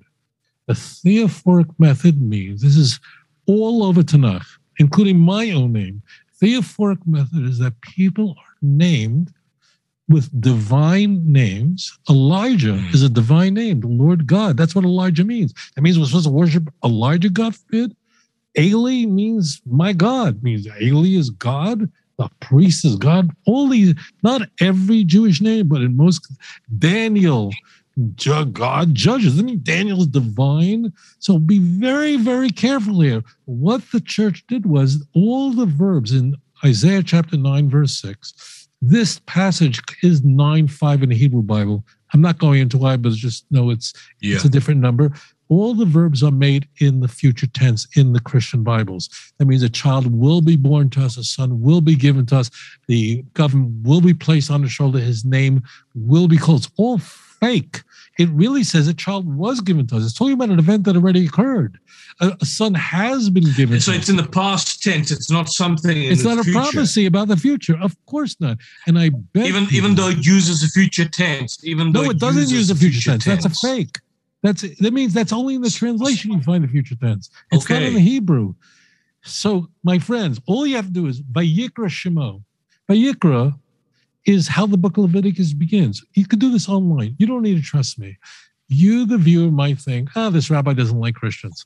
So look it up for yourself. The rabbi is biased, whatever. So you have a Muslim and a Jew who both don't like Christianity.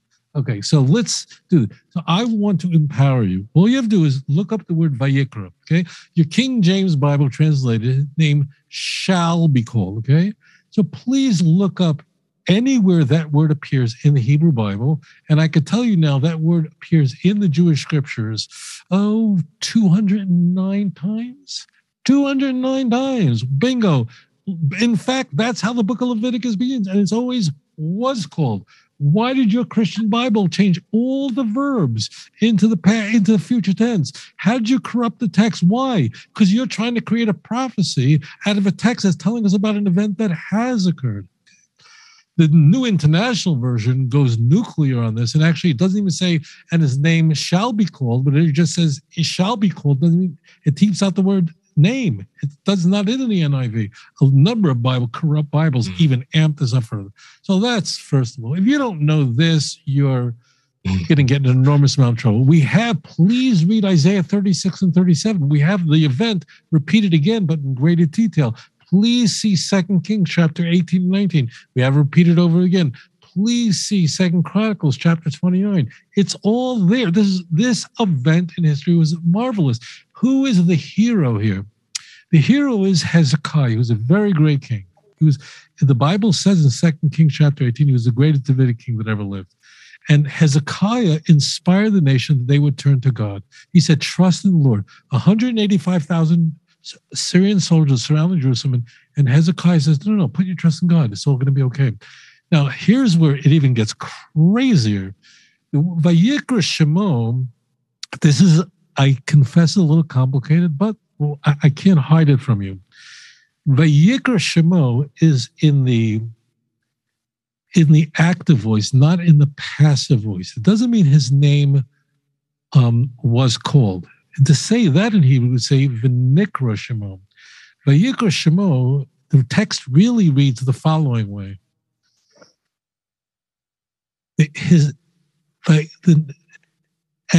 The great advisor, the mighty God, the everlasting Father, called his name the Prince of Peace. That's the proper translation. I see. And you know, it's interesting. There are Muslim Hebraists that actually catch on to this, and I'm very proud of them. It means, but you have to know your grammar. Would Mighty Hero be correct? Mighty Hero, would that be a correct translation? As Martin Luther translated it, I think Moffat, Edgar Goodspeed as well. El Gibor, these are really two simple words, okay? This is not like you need an opinion. There's not some odd, strange word. El Gibor means mighty God. Mighty God. I mean, you want to, look, it's very important that people are really sure about these things. We don't need that anti-Semite Luther. We don't need any of this stuff. By the way, this is not in the Septuagint. You should know the Septuagint doesn't quote this. You know what? That's I never reveal this on air, and I'll do it with you. I never did this in another show. If you go to the Septuagint, all these names of God don't even exist. So if the Christians think that the Septuagint is reliable, why doesn't the Septuagint read this? The Septuagint says the government is upon his shoulder and his name is called. It just says messenger of great counsel. I'm just going from the Greek. For I will bring peace upon the princes to the health of him. That means it's all not in the Septuagint. So just let me clarify this. You're saying the Septuagint doesn't have it. It doesn't have that at all. No. Because I've never known that. I'm doing this for you, sweetheart. I do this for you. I'm giving you something. Thank you. I appreciate that. Well, you need no one.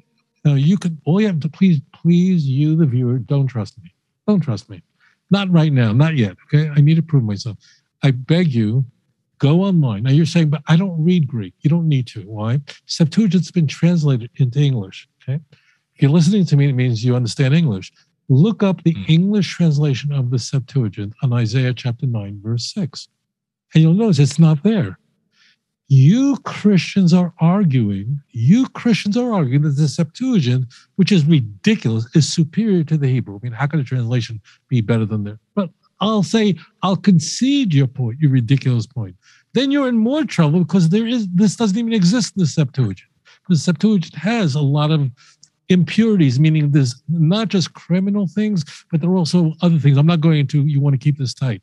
The Septuagint has just a lot of stuff that, because what they did was there were just so many Greek translations, and basically some people left it out, and basically the church molds it together and forgets to correct everything. That's what really happens. But if you want to trust your Septuagint, if you love your Septuagint so much, how come it's not in the Septuagint? Hello and good night. Hello and good night. And I'm revealing this now. I do a lot of shows because I'm interviewed a lot. I think this is the first show I ever revealed this on, ever. So please look it up. Go on your Google. I'll certainly make that show. If we can, I'll get out. We will probably get that up for purposes of broadcasting. I just want to ask you this because we've gone way beyond our time. If there are two words, just two quick questions, two words to describe Christianity. Two words. What would you say? A corruption of the truth. Corruption of the truth. Of the truth, yeah, because that's what it is. You know, you've called it idolatry in the past. I mean, it's idolatry. Would you say Christianity is idolatry? But it's worse than other forms of idolatry. If someone's bowing down to statues, it's foolish, of course, and it's sinful. But it's you're at least not dragging God into it. A person. I saw it. I lived in the Far East. I saw people bowing down to statues. I saw it all over the place. So that's a very grave sin, and one must repent of such a sin. But to drag the true God and then say, I believe in the true God, and I believe that he has a partner, that means it's an adultery. It means Christians, this is counterintuitive, but think about this. Christians really, truly believe in God created the heaven and earth. They really do. But in addition, they add in a partnership. They add into it a girlfriend who they get text messages with and meet in a hotel room. And I'm using this grotesque language because Tanakh, the prophets of blessed memory, refer to idolatry, this form of it, as adultery. Because you are Christians, the reason why you're held accountable for this crime is that you are draying God into your idolatry. You're pulling him in, and therefore you're defiling the one true God. And I call upon Christians to consider what you've heard and to repent of this, to turn away and stop trusting in the church. Stop trusting in the translations. Trust in one God. It says openly, Psalm 146, verse 3, Al tiftechu b'nedivim b'venodam sho'ein lo yeteshua. Do not put your trust in princes or the Son of Man where there is no salvation. It says it openly, there's no salvation in the Son of Man. So why are you worshiping him? I plead with you to repent of this. Thank you. Having said that, you've written 2 books, I think, for the South African audience, well, 2 major tomes, Let's Get Biblical.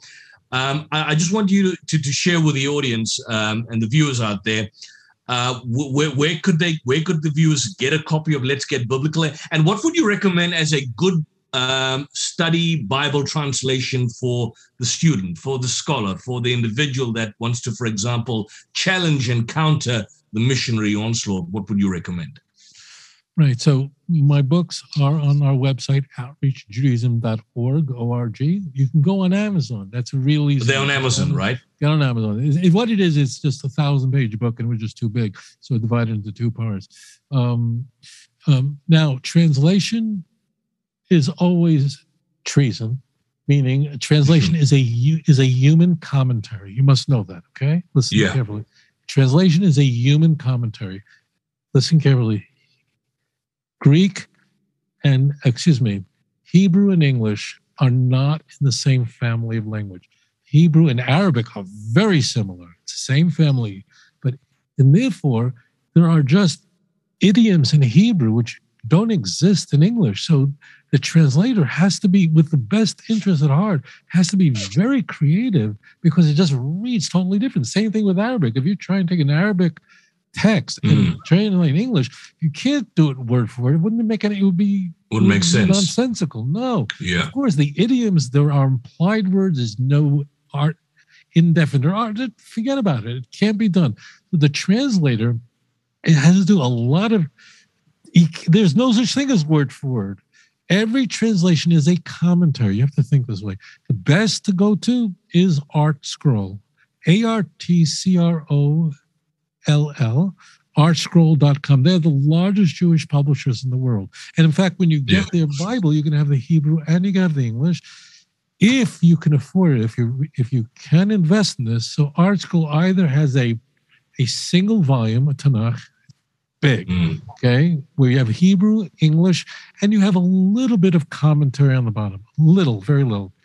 If you can afford it, invest in their individual volumes, which means they have a separate volume of Isaiah, a separate volume of the Torah, a separate volume of Psalms, and therefore the top, you have the text itself, English, Hebrew, and 3/4 of the page is just the commentaries to help you understand the text, because it's not that easy. I mean, Tanakh, it's not always that simple because you need to be a little bit of a scholar, not to invent anything, but just to put the text together. And that would be the best thing to do, because then you have all the super commentaries who tended to write the tafsir. They tend to write in a very terse, truncated way. And you need someone to not just translate the tafsir, but to, when I was in Indonesia, I had many Muslims that would come to the classes I would give.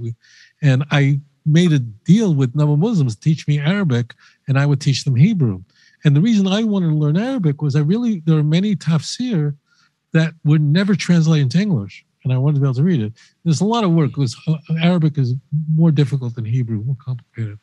But the commentaries are very important because they bring it all together and line it all up so that you can engage in it. So that would be the ideal thing to do. Okay. In fact, I'll send you the links if you'd like. If you can send us the links, we'll certainly share it with the viewers out there for them to access. And lastly, since we've got a significantly large Muslim audience viewership that are viewing this program, any advice that you would give them in terms of the steps that they should take in combating the kind of theological fraud that is manifest large by missionaries that are probably hoodwinking them with these kind of fallacious arguments and reasoning? What would the way be forward in relation to that? Look, if you go to the army, you wouldn't take a weapon if you weren't trained in using a weapon. Yeah. If you are defending God, the true God, you have to know the text, and you need to know the primary text.